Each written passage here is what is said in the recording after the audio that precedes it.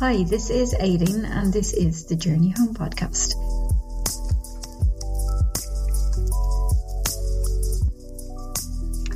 And today I wanted to have a conversation around this idea of what is mindfulness.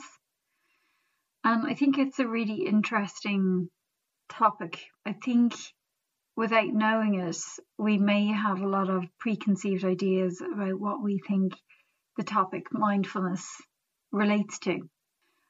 I came across this in my own personal experience. When I was in India, I was with the teacher Ramesh Balsekar, and when I was over there, the journey was all around going to teachers to hear about enlightenment and how could one achieve enlightenment.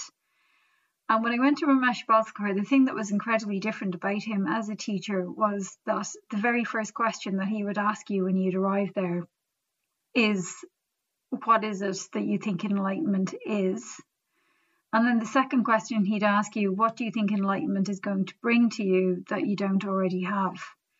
And it was actually quite, it was like kind of getting a slap on the face and kind of waking you up, because it made you stop and really consider this thing that you were, chasing after, and really try to put words around what it was that you thought it was what you thought it was and what you expected from it. Because what we weren't aware of was that in the background, there was a lot of expectation around what, for me at that time, it was enlightenment. What was that going to bring? What was the point of it? They were really, really interesting questions, and they really kind of jarred us out of our stupor around the idea of enlightenment. And when we all kind of looked at it, we all kind of thought we wanted eternal peace or connection to oneness or whatever these idyllic ideas were. And when we really looked at it, we were looking for complete and utter peace, not to have to encounter suffering. Ramesh Balsekar pretty quickly dispelled those concepts.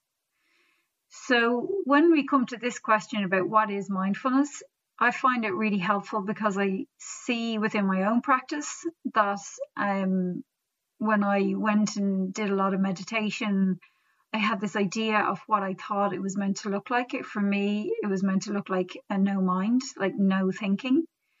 And I spent a lot of time trying to get rid of my thinking.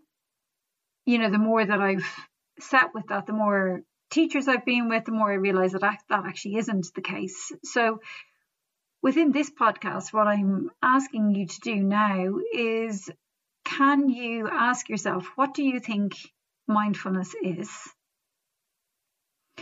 And then can you also contemplate and think, what is it that you're expecting mindfulness to bring to you?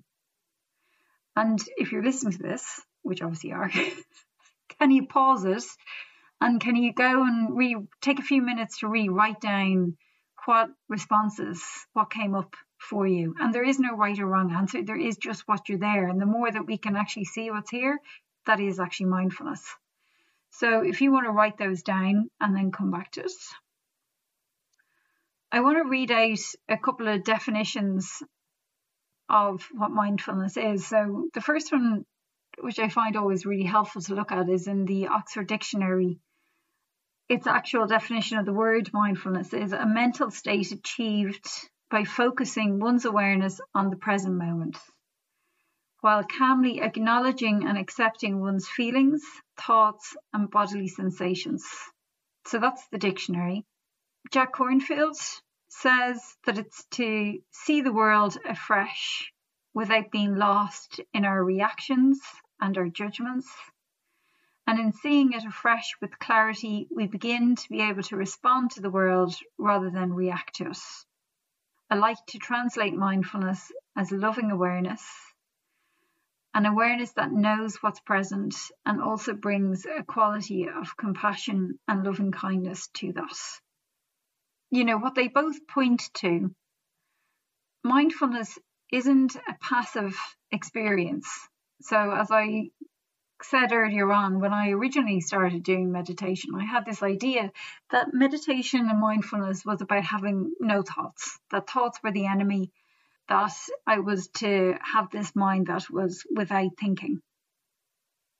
Really, what I've come to understand more and more is that actually it's not about getting rid of the activity that's here within it's about being with my experience in a different way. So we can have a mind thinking, being active, whatever it is. And if I'm completely immersed in those thought patterns, then I'm kind of lost to it. So I love the example of when you go to a movie theatre, when they used to actually have a projector that would be behind you. Well, you're, sitting in your seat and the movie comes on, and then you're completely lost in the story, completely immersed.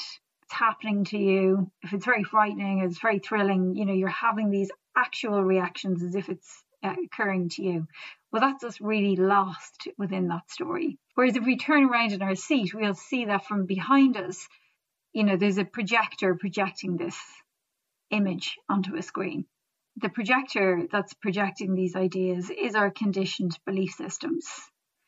If we don't inquire, if we don't bring mindfulness to them, we are lost in them. Really, mindfulness is not about getting rid of our thinking, not getting rid of our emotions, not getting rid of our feelings. It's actually becoming way more intimate with our feelings, with our thoughts, and with our bodily sensations. Not only do we become intimate with them, but that we accept them, that we don't judge them, that we bring interest and curiosity to what's arising within our human experience. We bring kindness and compassion towards what we're experiencing. Mindfulness starts to shed a light on the patterns that we are living through. When we're born, we're born into a family, we're either the eldest or we're the youngest or we're in the middle or whatever it is, and different things happen within our upbringing that shape the belief systems and the conditioning that we are given. We go to a school that further gives us other defined belief systems, and then if we're in a religion, we're going to get more from there. So our environment and where we're born kind of layers us with a set of belief systems. And as a child, this is who we are, this is our identity, this is how we function in the world, this is how we operate through the world. And if we continue to just operate through this set of belief systems, we live in a very narrow perspective. And so we're not really present because we're only living through this conditioned belief system. And what mindfulness is doing, it's actually starting to notice these belief systems.